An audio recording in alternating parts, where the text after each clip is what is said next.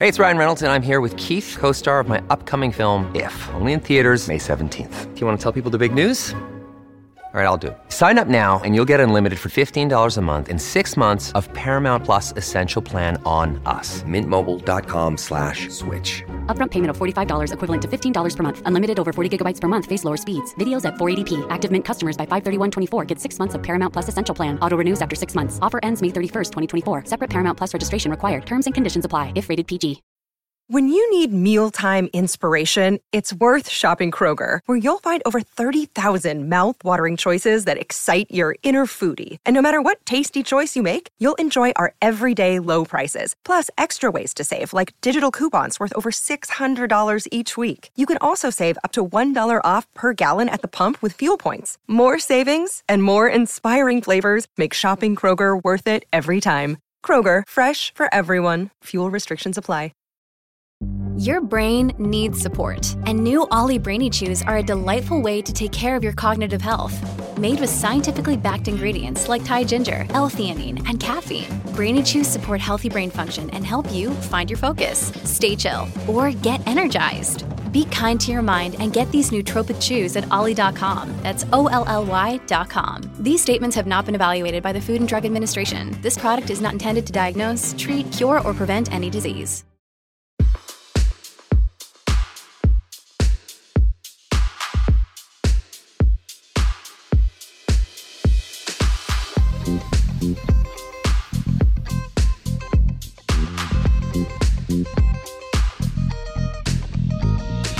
Hey everyone, John Wertheim here with this week's Sports Illustrated Tennis Podcast. Hope everyone is well. Our guest this week is Weller Evans. Tennis insiders will recognize Weller's name as a consummate tennis insider. He worked for the ATP Tour for many years. His title was tour manager for the most part, but he also was a fixer, a pragmatist, a guidance counselor.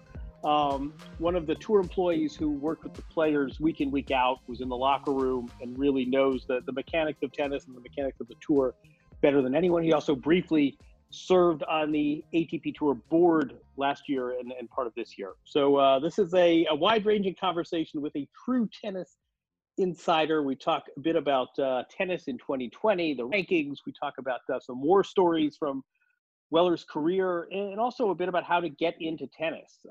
There are roles in this sport, even if you do not hit a ball at a professional level. And Weller's someone who spent his whole career in tennis and only a few of those as a player. So here's a wide-ranging conversation with a true tennis insider.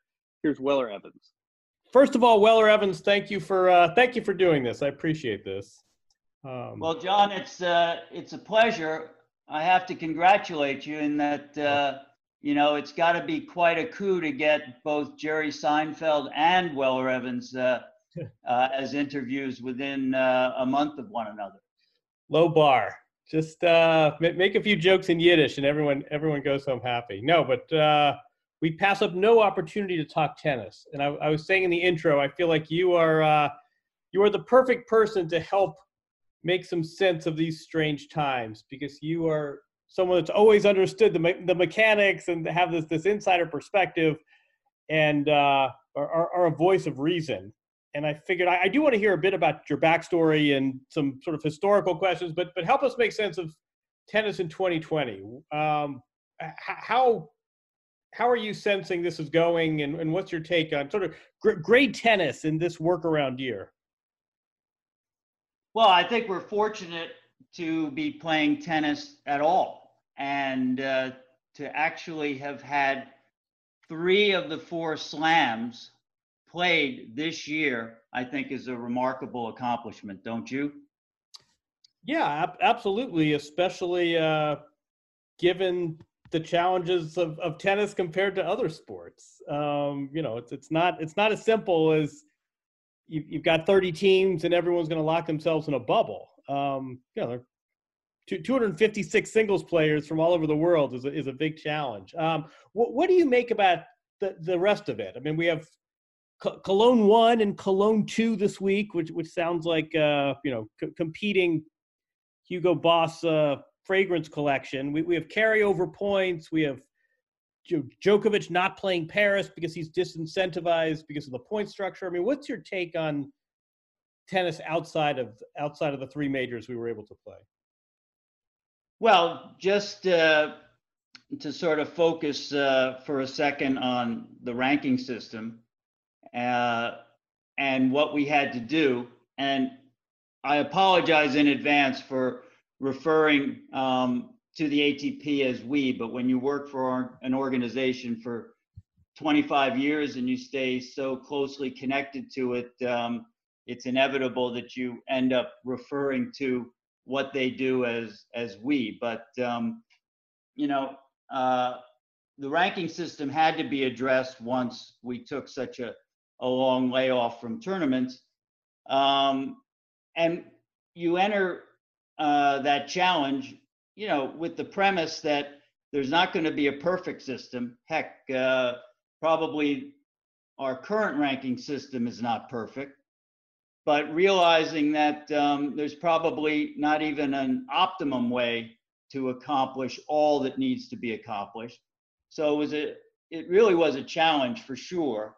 But, I think the ATP's priority was always to, try to continue to have a fair and accurate evaluation of, player on-court performance, which also has credibility with our fans. And I think if you look at the rankings as they currently stand, I think the ATP has accomplished that goal.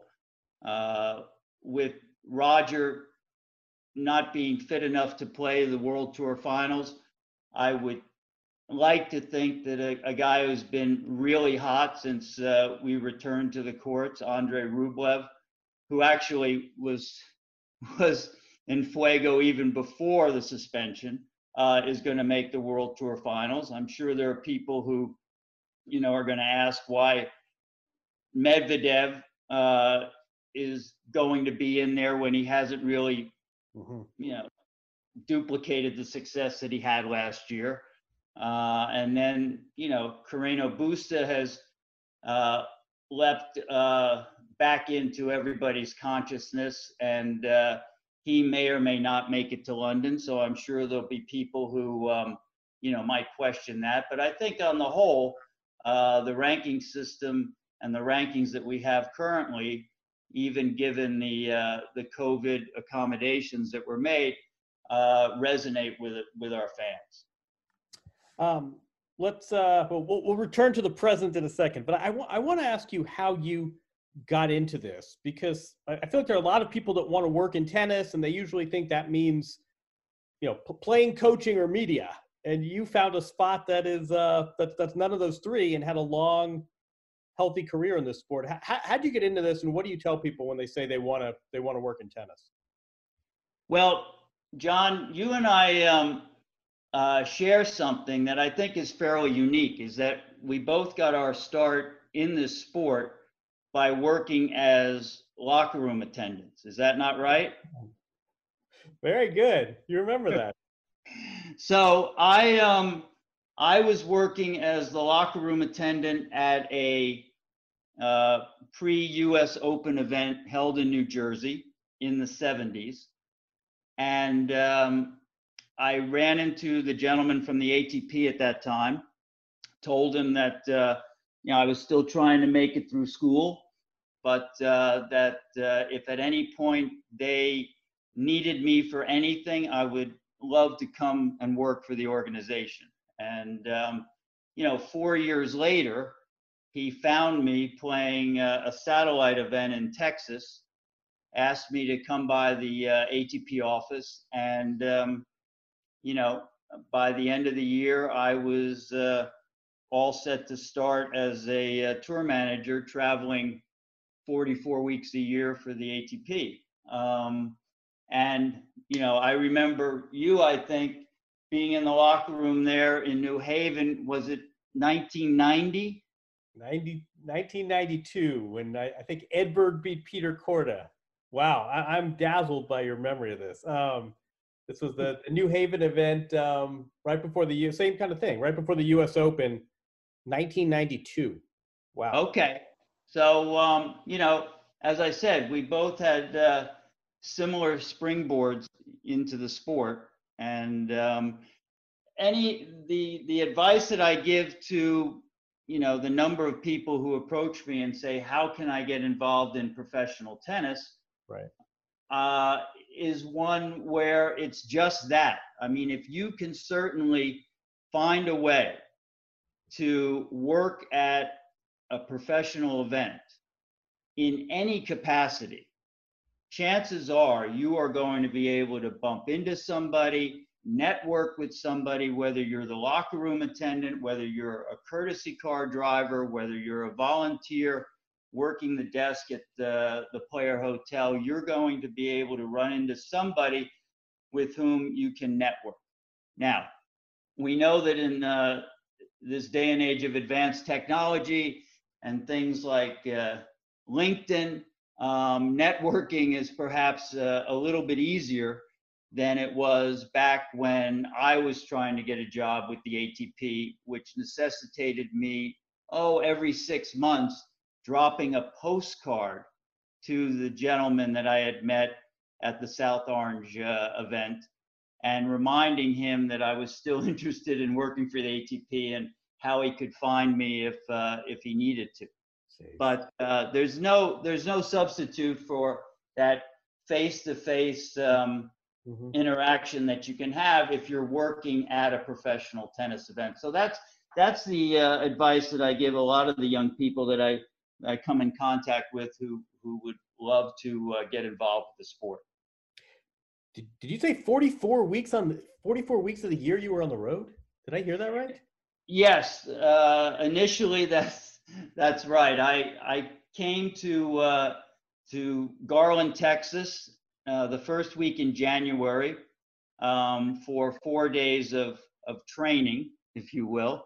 And then they, on Friday of that week, they handed me an air ticket, which was about as thick as a paperback novel, which had me starting in Monterrey, Mexico the next day and finishing up at least that stint of the trip in Paris at the French Open. And so, away I went, and I traveled in excess of 40 weeks a year for a few years, which was great. I mean, you're talking to a kid who grew up in New Jersey, who idea of exotic travel was crossing the Hudson River and going into New York City. So to have the opportunity to travel the world on somebody else's nickel was a dream come true. I was thinking last week with this Sam Querrey incident that we can talk about, there was reference made to the tour manager. So the position clearly exists. When people said, what are you doing all day? How do you describe your job? Well, tour manager is a very, very difficult position to sort of succinctly summarize as far as the job responsibilities, because basically it entails dealing with the players from the moment you enter them in the event 6 weeks before until the time they pick up their prize money check and move on to the next event. And very often you're moving on to the next event with them. So it's a continuous sort of 24/7 position, which has you on site much of the time, dealing with things like the qualifying, pairing up players to play the doubles event, preparing the order of play every day for the tournament director and the television people to consider, taking requests from players as they come into town, entering them in future events and advising them as to perhaps what their schedule should be. So, it can encompass a variety of things, John, as you can well imagine, including, unfortunately, a couple times I had to go ahead and even bail players out of jail. So, it's a job that never seems to end, and certainly you don't punch a time clock. feel free to enlighten us a little more with bailing players out of jail. I mean, give us what's your go-to story? Put it that way. What's your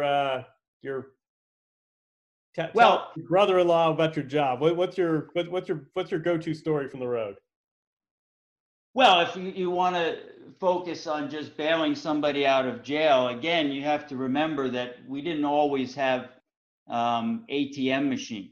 And so when I get a call in the middle of the night from a player who had been speeding and then maybe had a few beverages and was hauled downtown on sort of a DUI charge and needed $200 to get him out of jail, it wasn't that easy to come up with $200 in cash back in those days. So, and I may not have had $200 in cash.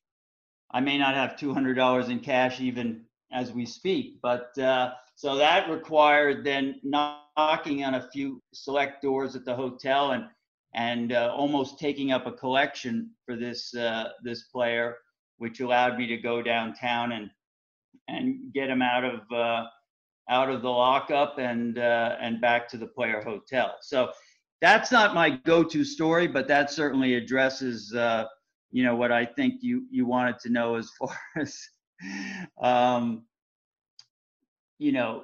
dealing with players both on and off the clock. I will say that probably the biggest mistake I did make in my 25 years of working for the tour was keeping Marcelo Rios out of jail. Because he, as you know, in Cincinnati, every player gets a courtesy car. He was at the time not old enough to even sign for the car or drive it. So he had his coach sign for it.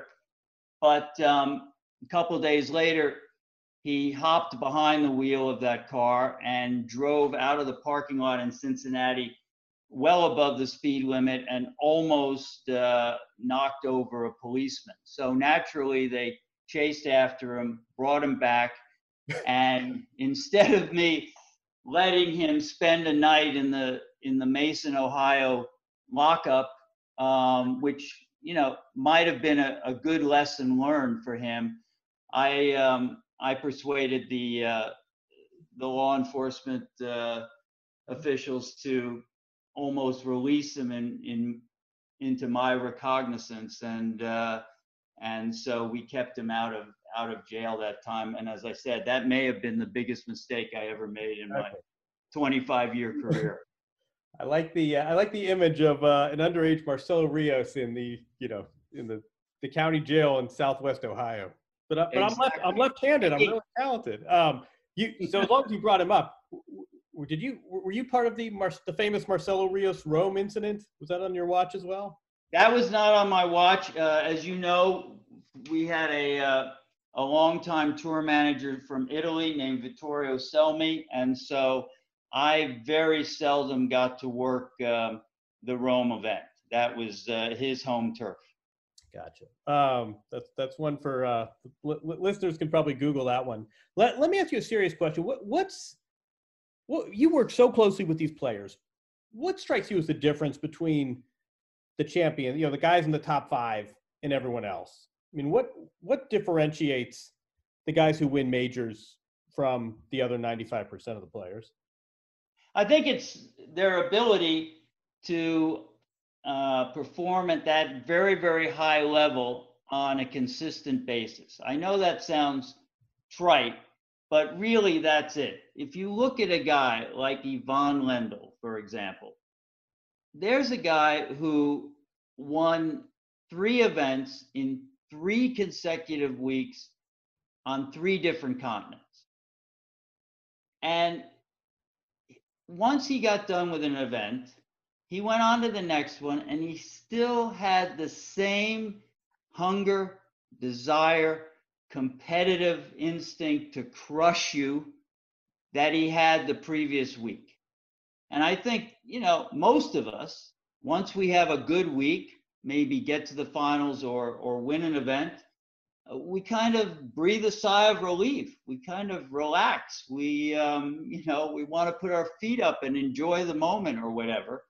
And I think that's what lends itself to a number of talented players having these sort of peaks and valleys in their career, whereas the ones that we refer to as the potential goats of the game and the legends are the ones that have that hunger to compete and win every time they walk out on the court. And that's why they're able to do it on a consistent basis. What else are we not getting? I mean, the fans watching at home, or the fans who are following these players and watching matches on their phone, I mean, what else are people not understanding about this sport that you grasp being in locker rooms for 25 years? Well, I think there's a certain tendency on the part of us fans, and I'm going to put myself in that category, not only with respect to tennis, but other sports as well. And so I speak as a fan of other sports. And I think we have a tendency to romanticize the life of a professional athlete. And don't get me wrong. I mean, the life of a professional athlete is probably better than a guy who sits in traffic Monday through Friday, commuting to a job, sitting in a cubicle, and then when 5:30 comes, gets back in his car and has to sit in the same traffic to head home. So I will give you that the life of a professional athlete is better than most other professions. Right. But I think we tend to romanticize the life, and it really can be quite the grind if you're going to do it in the right way, if you're going to be professional, if you're going to dedicate all your energies and efforts into being the best professional tennis player that you can be. It's not easy, especially in tennis, which is an individual sport. Everything rests on you. You don't have any teammates to pick you up when you're having an off day. Mm-hmm. And so, to travel around the world, to lose, let's say, first round on Monday, or in some cases, even on Saturday in the qualifying, and know that you've got another week in a strange land with the only thing to do is to practice and train. It's not easy. It's better than most professions, but it's not easy. Who's the outlier on that? Kyrgios, or say, who's a good example? Diego Schwartzman. I mean, who's the outlier? The guy who's absolutely maxing out, or the guy who's self-admittedly not giving 100%? I mean, how many of these guys are leaving things out there, leaving things on the table? Does that make sense? I think yes, I understand the question. I think the outliers are the guys that are extremely talented, like a Nick Kyrgios, and who aren't committing 100%. I think the guys these days are more professional than ever, and I think that the vast majority of them, while they may be doing all the right things and not necessarily giving 100%, but still going through the motions of doing all the right things. I think that describes a handful of guys, but there's really only one Nick Kyrgios, and it drives some of my fellow tennis enthusiasts and former tennis players crazy when I say that he is must-see television, but I really believe that. If I can't be in front of the TV when he's playing, I definitely set my DVR. Box office. These are athletes, like you say. This is an individual sport. There isn't a lot of there are no teammates to blame. I always say you can't shift down to come off the bench, or you can't be a DH. Like it's you out there and you win or you lose, and there's not a lot of nuance to that. What were your, I don't know what the word, what were your organizing principles for dealing with these players, especially in competition? How did you deal with the athletes where there was so much on the line, they were fueled by conflict, and you weren't getting them like we were on an off day at a press conference? You were getting them in the heat of conflict. How did you deal with these guys? Well, the first thing you have to do whenever you're involved in any sort of stressful or situation that involves conflict is you have to maintain your composure. Because if I'm gonna lose it, then everybody else around me is gonna lose it. So I think you have to maintain a calm demeanor, recognize that these guys are under some stress. Granted, it may be self-imposed, but understand that they're under some stress. It's an individual sport. They really have to rely on just themselves and nobody else. And really cut them some slack in that regard. And at the same time, make them feel as if their issue or their concern is the most important thing on your plate as the tour manager. Now, if you take a broader view towards things, their concern as to whether they're going to play third match in the day or fourth match in the day seems trivial. Right. But to them, it's the most important concern and issue that they have that day. And I think you have to empathize with them and at least make them feel as if you share the significance or importance of that with them. Even though, as I said, when you take a step back, look at the broader picture, it pales in comparison to many of the other things you're dealing with at the event. But make each guy feel as if what he's concerned about is near the top of your list of concerns. Hey, it's Kaylee Cuoco for Priceline. Ready to go to your happy place for a happy price? Well, why didn't you say so? Just download the Priceline app right now and save up to 60% on hotels. So whether it's Cousin Kevin's Kazoo Concert in Kansas City, go Kevin, or Becky's Bachelorette Bash in Bermuda, you never have to miss a trip ever again. So download the Priceline app today. Your savings are waiting. Go to your happy place for a happy price. Go to your happy price, Priceline. This episode is supported by FX's Clipped, the scandalous story of the 2014 Clippers owner's racist remarks captured on tape and heard around the world. The series charts the tape's impact on a dysfunctional basketball organization striving to win against their reputation as the most cursed team in the league. Starring Lawrence Fishburne, Jackie Weaver, Cleopatra Coleman, and Ed O'Neill. FX's Clipped, streaming June 4th, only on Hulu.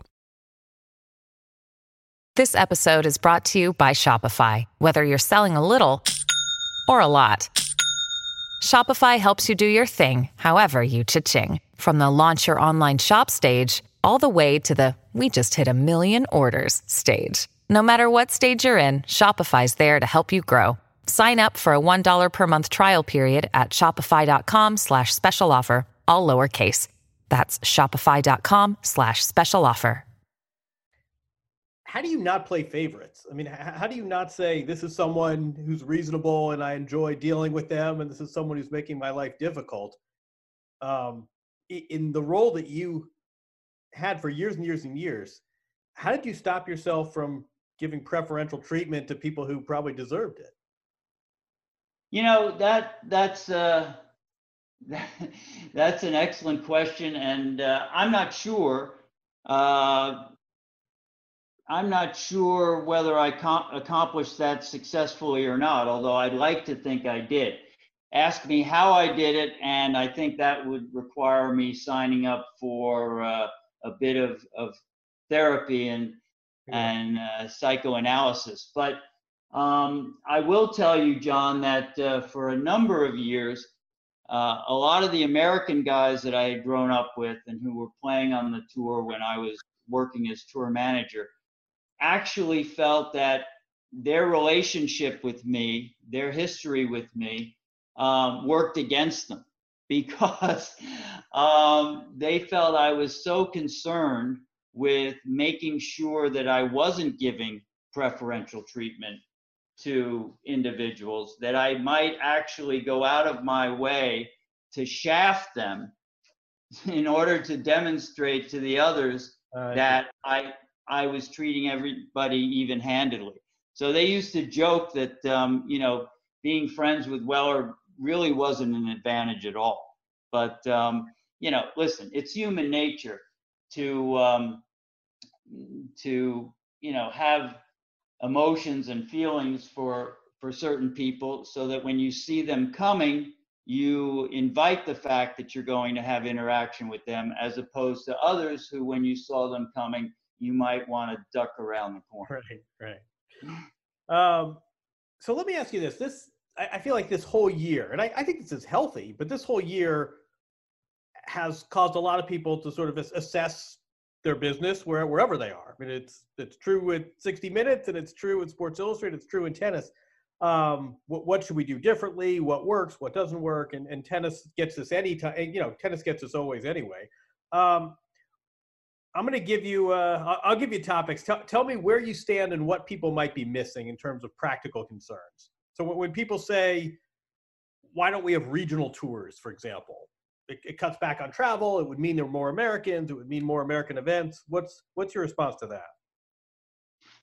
I don't think we're there at the moment, but if we've discovered anything about the world these days, is that you know, just when you know you think you know something or can count on something, it can change in an instant.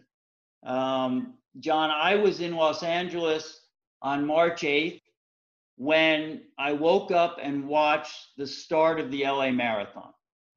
And there were 27,000 people crammed together at the starting line.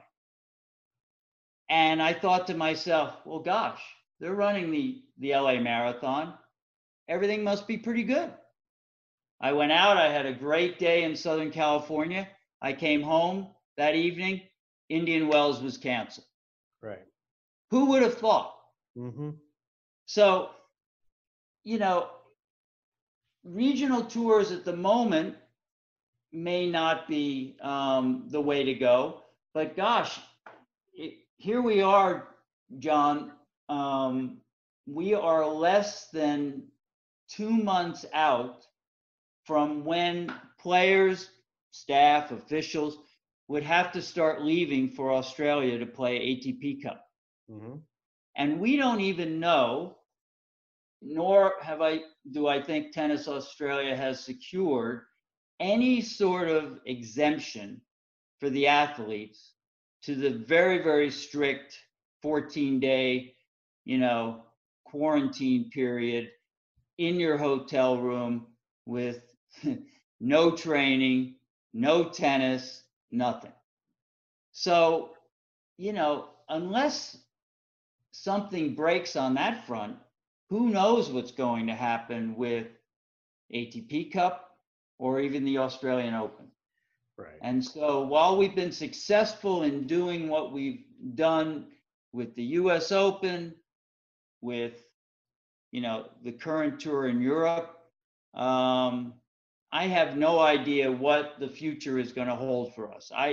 You probably know better than I, but I heard that the other day, for example, in Southern California, things had taken a bit of a turn back, and that things were getting a little bit. No, and that's, I mean, third wave. When we started the French Open, Paris was much better than it was 14 days later. I mean, I think that's what makes all of this so tricky. You say we should have an indoor event in London and we'll limit fans, and it sounds fine. But when rates keep spiking and there's a third wave and everyone's on lockdown, I don't know if we can get a 1 week indoor tennis event played at a big arena. Well, didn't we just see in Cologne that didn't they start the week with fans and then exactly. And I think Paris is having fans in the day, but then no night match. There's no fans for the night matches. And what's the rationale behind that? That's a good question. I mean, I think some of this is just curfew and getting people indoors, and we want kids at school, we want people to go to work, but once the sun goes down, get out of the bars and restaurants and go home and don't linger on the street.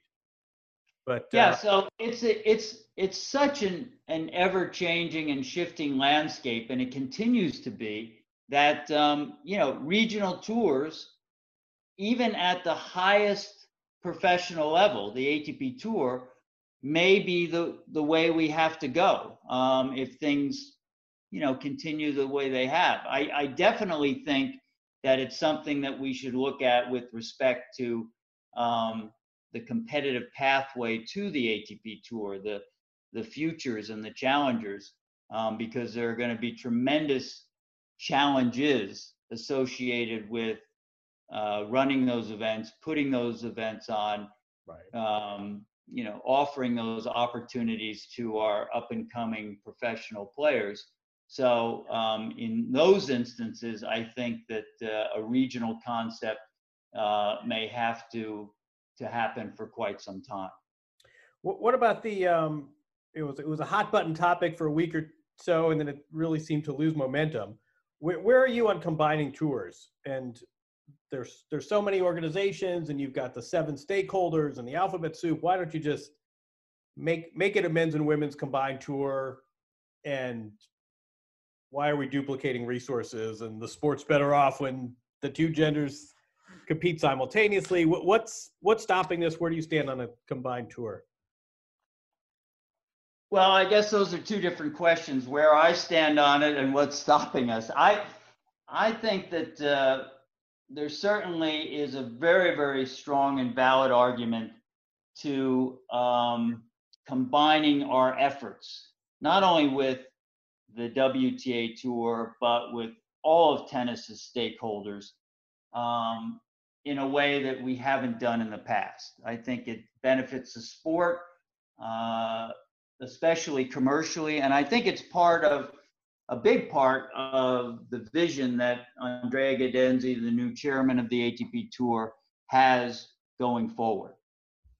I think that, when he expressed some of those ideas earlier this year, I think people immediately assumed, and maybe Roger Federer can be included as one of those, that he was talking about combining the two tours. Right. I don't see the tours being combined to where we have combined events every week of the year. I just don't see that. But because of economics or history, or why not? Well, I think in part because logistically it's difficult to find venues that can accommodate both the men and women comfortably. I also think there's a certain mindset within the men's locker room that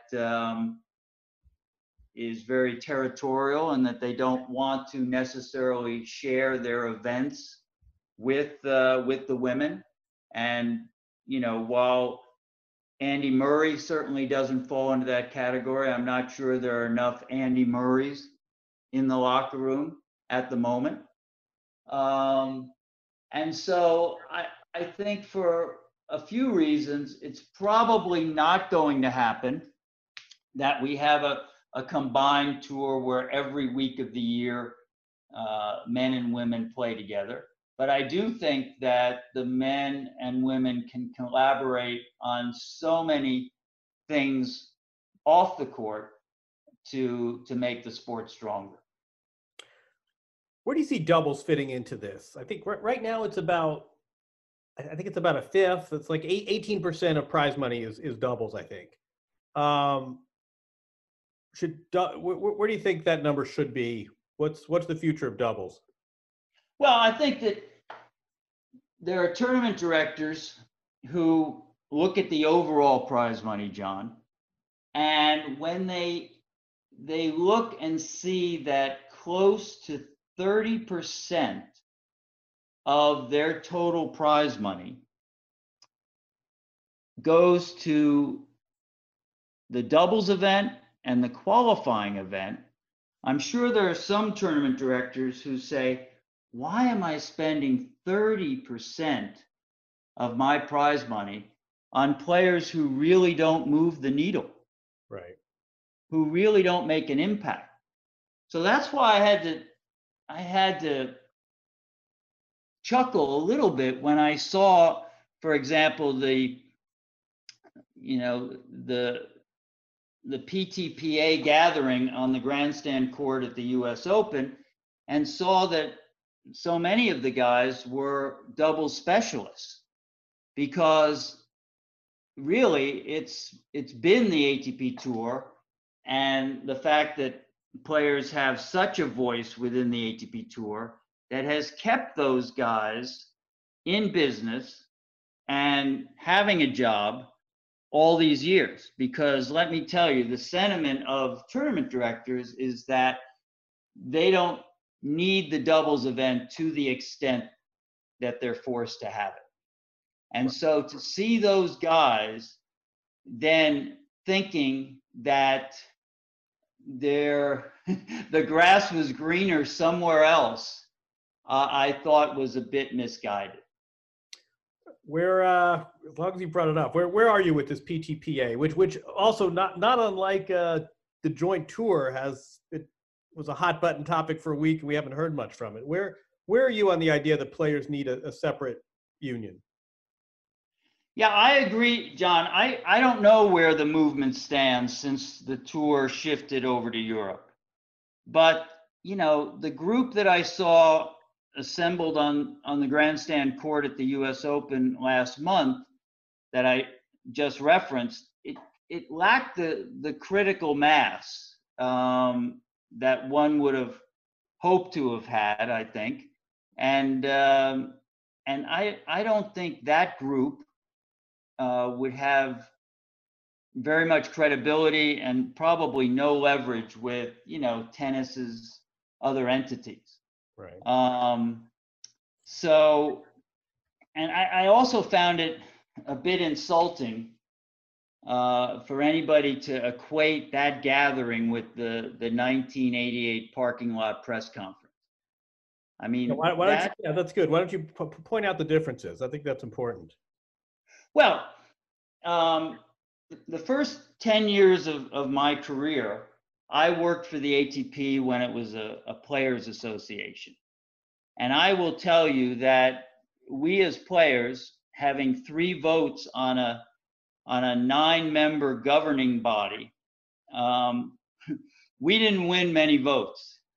We didn't make too many gains or advances, as you can imagine. And so,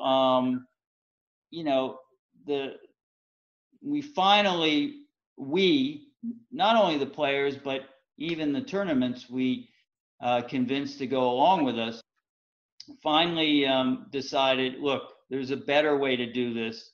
And we each have a stake in making the other partner successful. So why don't we break away and form our own tour? And the ATP can go from being just a noisy players association to having a real presence within the sport.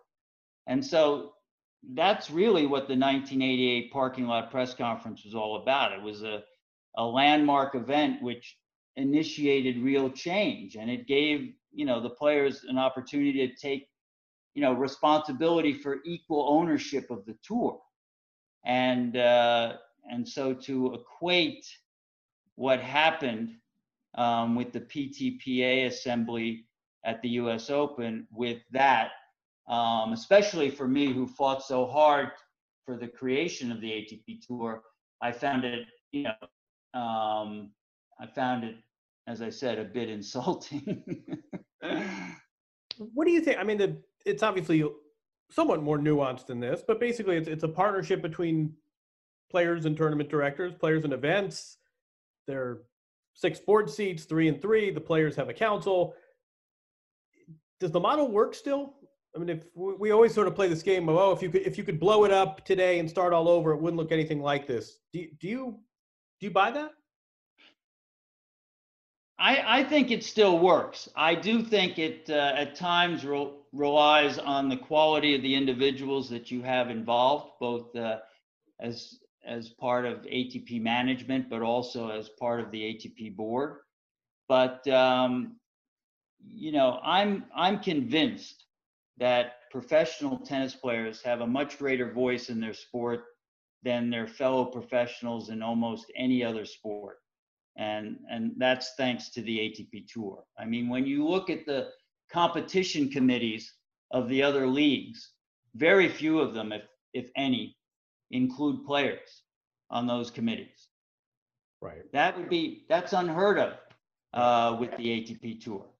And I know that there are even colleagues of yours at Tennis Channel, John, who say time and time again, oh gosh, you know, there needs to be a players association. It's an absolute no-brainer.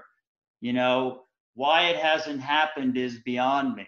Well, you know, there are reasons why we haven't reverted back to having just a players association, but instead being an equal partner with the ATP Tour.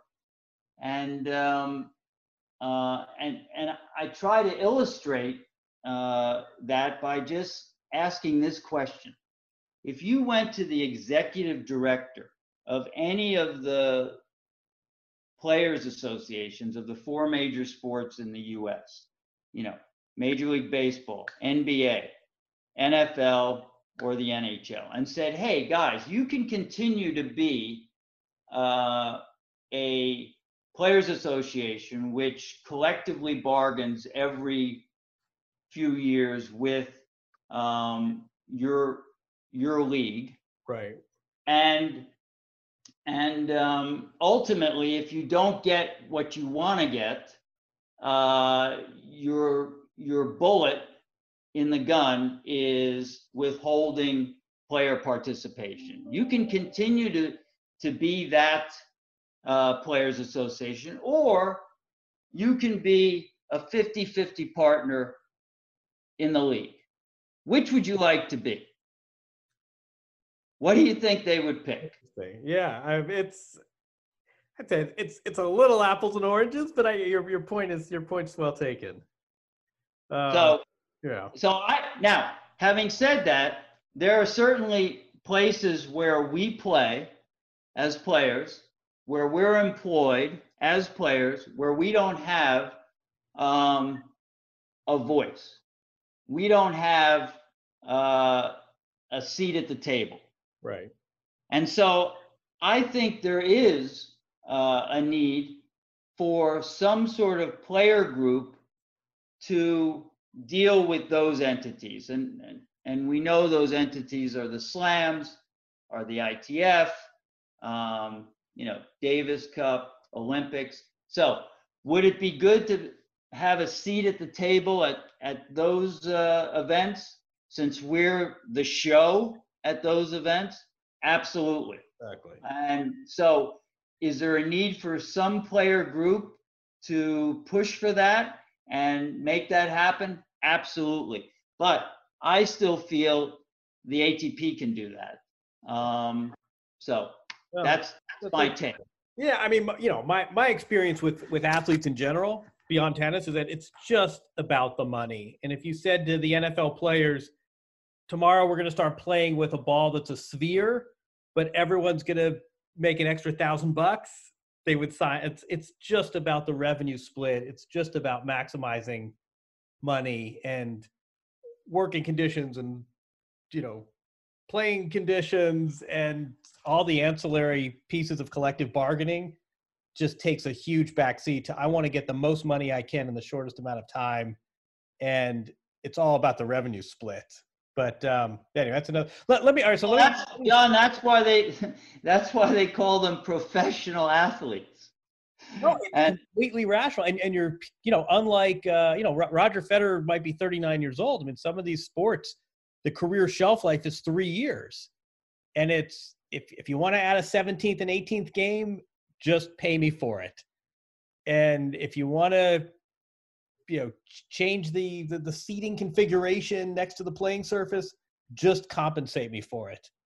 And everybody just wants to max out, get wring as much money out of this as possible, and everything else really takes a backseat to that. But anyway, that's and that's going to be quite honestly, that's going to be what makes or breaks, Andrea Gaudenzi implementing his vision for the sport. Is that let's face it, it has to make economic sense. It has to make commercial sense for all that are involved, the players, the tournaments, including the slams, although, Wimbledon at times doesn't seem to be as bound by the commercial concerns as others. But it has to make economic sense for all the stakeholders, both in the short term and the long term. Right. So let me ask you one last question, which is, this is, as cliche as it sounds, it doesn't make it less so. It is just an extraordinary period we're living in. I mean, if you said 20 years ago Pete Sampras would be a distant fourth on the majors list. Crazy. I mean, it's just, we're 57 majors divvied up among 3 guys at 2017. I mean, they're all bunched together. It's just, it's nuts. And 100 years from now, we'll still be talking about it. But nobody's getting any younger. I mean, where's tennis in general and the ATP in particular? Where do we go from here? And what, as much as everybody enjoys the present, what do you see the future looking like when you don't have 3 titans, these 3 superheroes that are, ripping off these feats we'll never see again? When it goes back to guys winning 3 or 4 majors, and that's a Hall of Fame respectable career, and you don't have guys making 9 figures in endorsement income, and when this goes back to tennis is tennis without these 3 superheroes, what does the sport look like, and what can the sport do to maximize this sort of new landscape? Well, as far as maximizing the new landscape, again, I think that's what Andrea is trying to look forward and ahead towards. I mean, listen, I'm the tennis guy. Right. Can I explain to you about entertainment platforms or media distribution? No. I'm the tennis guy, but Andrea can and others can. And so I think that's where the future of the sport perhaps lies.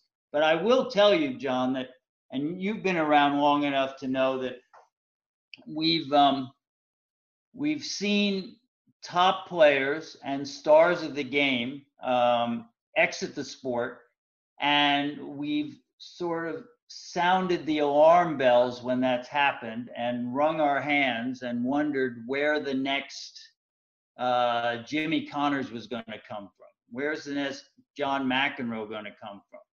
Then we wondered where the next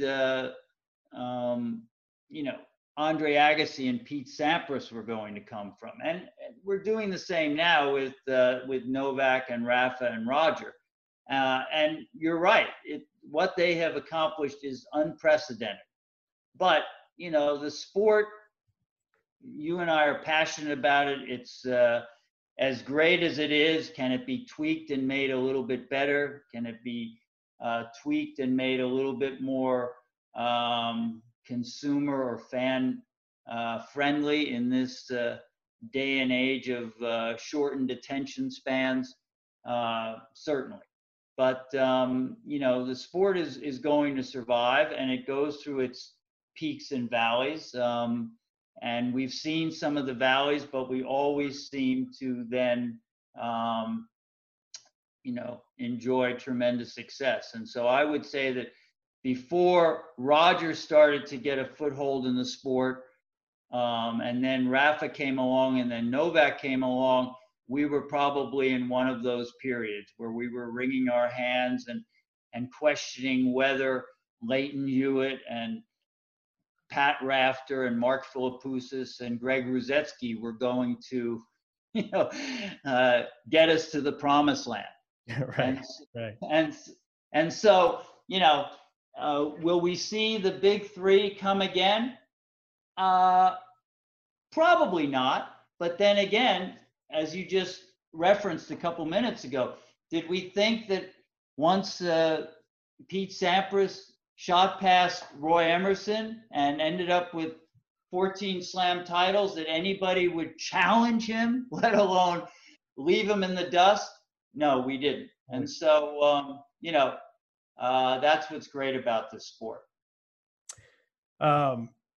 This is great. No, I think you're right. And who knows? Who knows what? There's some 16-year-old kid on an island in Spain right now whose uncle is teaching him unconventional strokes that no one's seen before. This is why we love sports, right? That none of this is scripted and nothing surprises us. This is great. This was I'm glad we did this. I've been meaning to do this for a while. This has been a crazy year. I suspect they could have used you in the locker room this year more than ever, but I know how close you still are to the sport. And well, listen, I try to stay a little bit relevant. I've been, part of the player operations team at the US Open the last 4 years. That was certainly a unique experience this year. Let's hope it was a unique experience and that it doesn't happen again. To be in that bubble for 5 weeks. And, last year I was the tournament director of the Phoenix Challenger. And as you know, I served on an interim basis as one of the 3 player reps on the ATP Tour Board. So, however I can help the sport, I have a fantastic time doing it. No, this is great. I think you're right. If a year from now, if 6 months from now, we're back to talking about tennis in full venues without temperature checks when you walk in the gates and without figuring out how to reduce prize money because the government's only allowing in 1,000 fans, we'll all be in a better place. But no, and guess what, John? We'll also, at least human nature, given what it is, we will at least appreciate all of that so much more, at least in the short term. It may not last, our appreciation for it may not last, but at least initially we will value what we indeed once had. Exactly. Now, someone was saying that about after the, in 1918, after the Spanish flu 100 years ago, consumerism and theater and sports, everyone went out and spent money just because they had a new appreciation for entertainment and how fast it can all go. Life and life in general. Exactly. Just a greater appreciation for everyday life. Right. Not to get too deep or philosophical. Yeah. Right. The simple pleasure of going to a sporting event without a mask. This was great. I'm glad glad we did this. And I think people will wait for your book. If the Marcelo Rios story is chapter 1, keep going. You've got something here. John, I appreciate it. I hope we can do this again sometime. Absolutely. This was we'll check in soon, and we'll see you hopefully sooner rather than later. All right, John. Take care. All right. Take it easy. Thanks again. Thanks to Weller for the wide-ranging conversation. Always enjoyed talking to him on the road, and someone who, again, a straight shooter who really knows the ins and outs of this sport, and it's someone the players have confided in for years, and you can see why. Thanks to Jamie, our trusty producer and co-conspirator. Jamie, I'll bring you in. I will bring you in now. I don't know if you've ever met Weller Evans, but one of those essential figures that all workspaces and all sectors have, that just know where the bodies are buried. They know how things get done. They have institutional memory. They are pragmatic. One of those figures that sort of keeps the wheels rotating.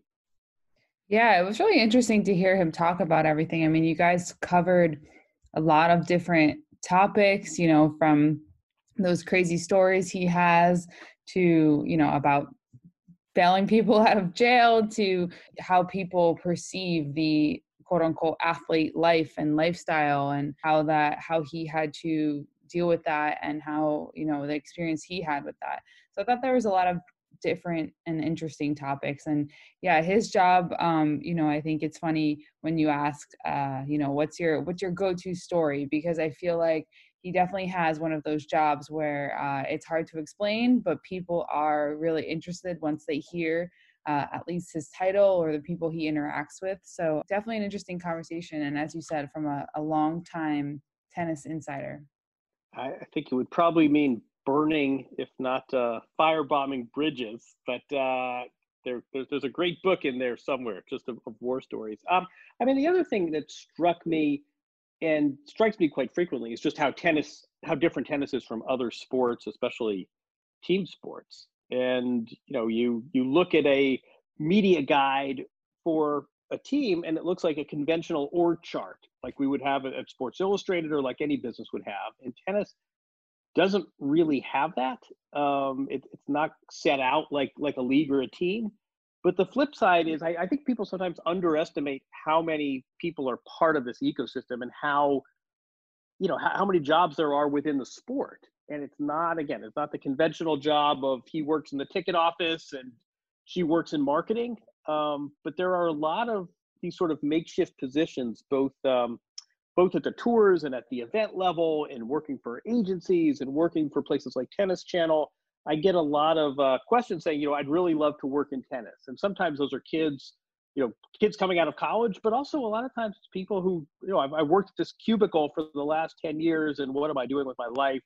I really need to find my passion. I love tennis. How do I work in tennis? And there's no easy answer to that.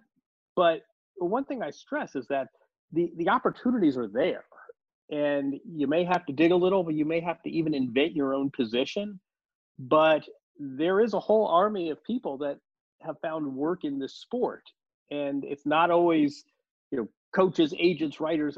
Sometimes they're obvious positions, but a lot of times they're not. And I suspect some people didn't realize that positions like Weller's even exist. But someone's got to be on site for the ATP at every single tournament, sort of making sure there aren't these logistical issues. And that was a job that Weller had for many, many years, and he wasn't the only one.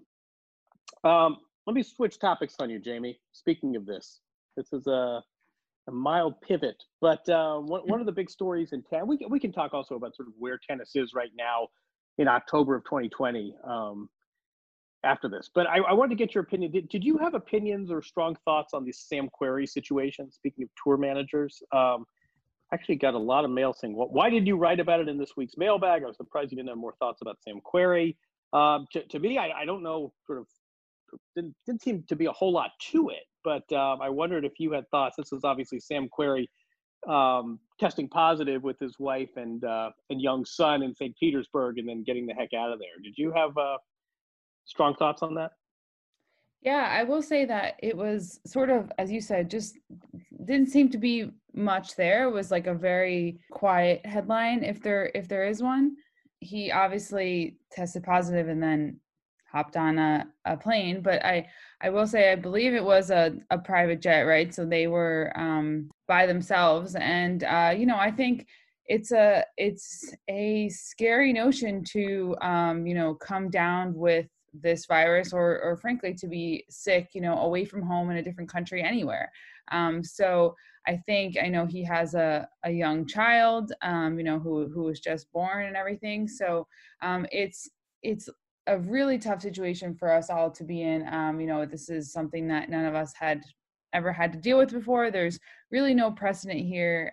So I think that on my end, just reading the headlines and not knowing much more, and not, hearing from Sam or making outreach there to just hear that side of the story, it's hard to make any further judgment. But did you have any insight there?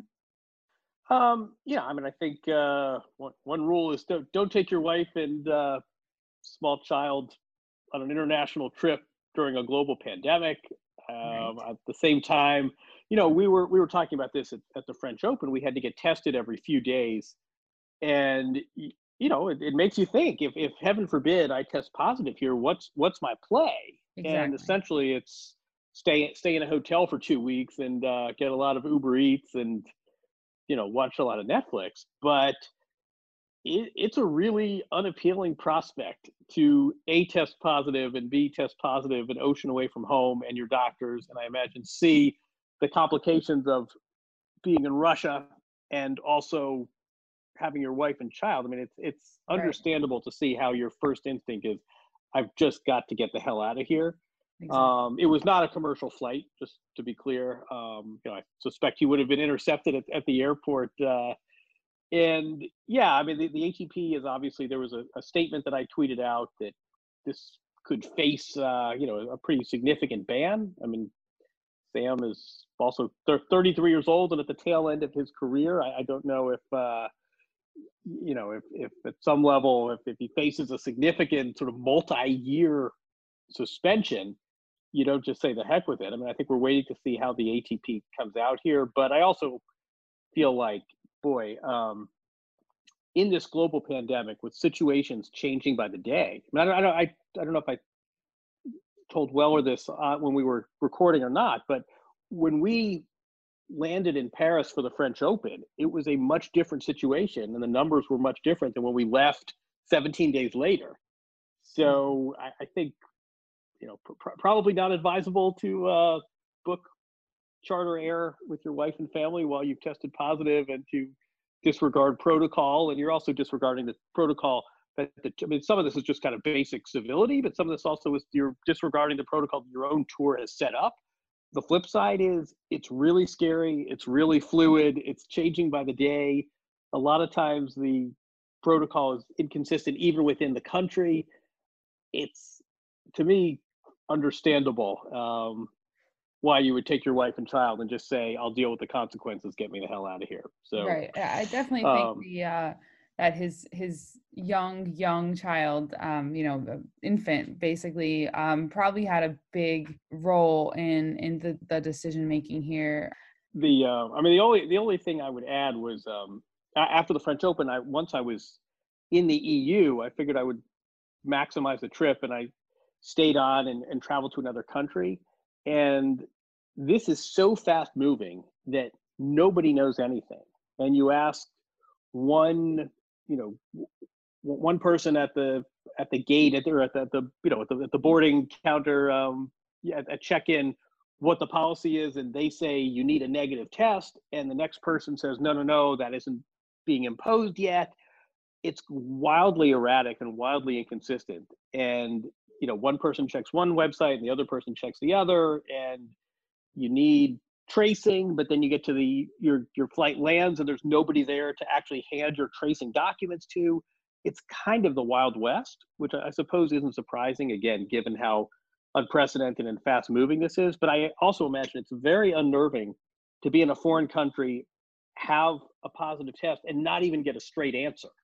And I can tell you from experience, there are not a lot of straight answers. And even when we were in Paris, there's supposed to be a ban on bars, but then you walk down the street and bars are still open. And the fact that everything is being so inconsistently applied, I think probably adds to someone's sense of being unnerved and destabilized. So anyway, I think we will wait to see how the ATP comes down on this. But my instincts are not the smartest move to take your kid across an ocean in a pandemic, but kind of understandable how you would scramble and do whatever you had to do to get out of there, and consequences be damned. Let me ask you a more macro question, which is, we usually the fall is kind of we call it the silly season. I mean, usually the fall is a bit problematic in tennis anyway. We've played the last of our 4 majors, and players tend to be a bit banged up, and we have these indoor events from an American-centric perspective. They're not in the U.S.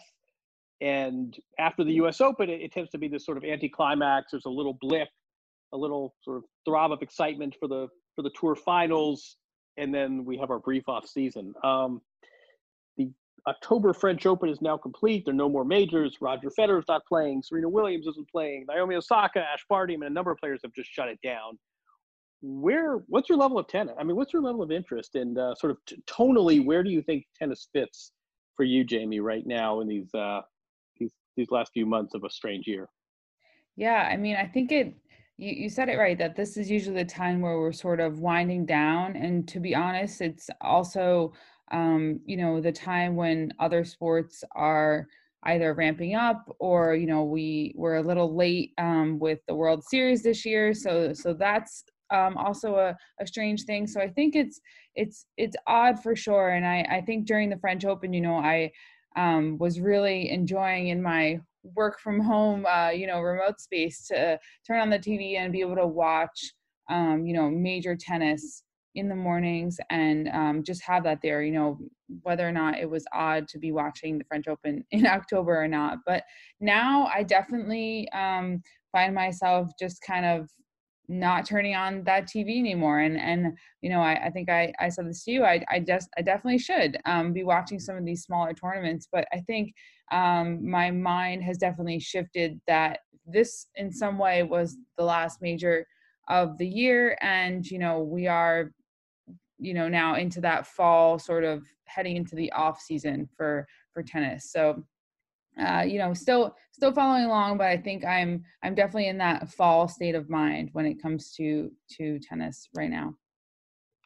How are you? I know morally is probably overstating it, but how are you just sort of with sports in general right now? I mean, I feel like the spring and summer we sort of we're wringing our hands talking about, again, tonally is the word I keep coming back to, but are we okay with sports and levity and the privilege that comes with sports while thousands of people are dying every day and the world is where it is, or are we resigned, or are we okay with this? Where are you in terms of your comfort level watching sports in general? Yeah, I think it depends on the sport. It probably depends on the day. I think it's really hard. I think it's easy to forget, and it's easy to just kind of like, sit down, sink into the couch and just, watch what you love and get into it and try and just forget, but there's definitely when we start hearing about positive tests or in sports that may not have as secure of bubbles or protocol as others, you're reminded, and it's tough. And I think also just watching sports without fans is a bleak reminder, in every other shot on the TV that this isn't normal, and this isn't, these are not normal times. So it's really hard. I think I go back and forth for sure. I think during the French Open and during the US Open in particular with tennis, after talking about it for so long and worrying about these bubbles for so long, and then seeing that, they were rather successful, and we had the major champs that we said we would, that made me feel a little bit better in terms of tennis, at least. I don't know if you saw the World Series game last night when the fan caught a home run, and it was jarring to see a fan in the stands having a material role like that. No, I think that's a good. I mean, I was surprised how quickly sports seemed quite normal, and I think it's again the U.S. Open and the USTA and the French Federation deserve a lot of credit. There's probably an element of luck in this, but the fact of the matter is there were 256 tennis players in two major events, and there was one positive test. The fans to me are still a little jarring, but anyway, let's wrap. I was sort of looking for news stories. The ATP looks like for the first quarter of the event, they're going to reduce prize money at 250 and 500 level events, as you would think, given the reduction of fans. Andy Murray had a physical setback. The WTA looks to be adding some events. They're really scrambling. There are many more ATP events than WTA events. Part of that is because this was the China swing for the WTA, and obviously the China events were shut down months ago. But playing opportunities are sparse and scarce for players. Looks like players are going to have to depart for Australia in the middle of December. So the off season already small to begin with. Looks like that window got even smaller. And yeah, I don't know. I mean, it's a strange time. In normal years, we would say that the second half of October is a bit of a strange time, but all the more so in 2020. Anything else you want to add, Jamie? No, that's it. I mean, yeah, I think the biggest thing I'm not looking forward to, but just anticipating is the decision making surrounding the Australian Open, given that, as you said, it's right around the corner, given that quarantine time. And it'll be another major to just see how things are handled and who plays. And of course, as you mentioned, there are some injuries. Roger Federer was expected to be back in 2021, but you just don't know, given the situations that it would require for their families and travel. And frankly, I also think that it might affect some players just training generally, because they do try and take time off, but I think that's a really hard thing to balance in this time where you might have taken time off during, the shutdown, or maybe you just, didn't train as hard, or, I mean, that whole idea of tapering or preparing for a big event, I think has been completely thrown out the window for so many players. And for me, that training arc and how you prepare for a tournament and just prepare for a season, which is, now with tennis so disjointed and strange this year, is going to be interesting as it bleeds into 2021. Yeah, I mean, I think you're absolutely right. I think we've made this analogy before, but I feel like at some level, it's like somebody saying, well, we're going to have a running race on your mark, set, go. And you say, well, wait a second, is this a sprint? Should I really crank? Is this a marathon? Should I pace myself? And Exactly. Nobody really has the answer. And even when you're recovering from an injury, you tend to have a timetable. And if I do this within a month, I should be able to do that. And here's when my next checkup is, and here's the kind of strength the rehab coordinator is hoping to see from my knee. This is just a bit of the Wild West. So as it is right now, it does look like the Australian swing is going to happen. So players know that they're going to have to quarantine for 2 weeks. But Tennis Australia looks like they're really bending over backwards to accommodate the players, and then we will see. Will there be an Indian Wells? Well, we sure hope so. They're unlikely to be a full complement of fans, and I think everyone is just going to have to sort of adapt and cling on to any bit of concrete information you can get. So more of the same. All right, Jamie, it is a pleasure. We have a guest lined up for next week. We also have an official that would like to talk to us about technology and replay and Hawkeye and Fox 10, but they need clearance from their supervisor. So people have strong thoughts about replay technology. Feel free to weigh in. Thanks everyone for listening. Thanks, Jamie. Keep the guest suggestions coming. Thanks to our guest Weller Evans, and we will have another podcast next week.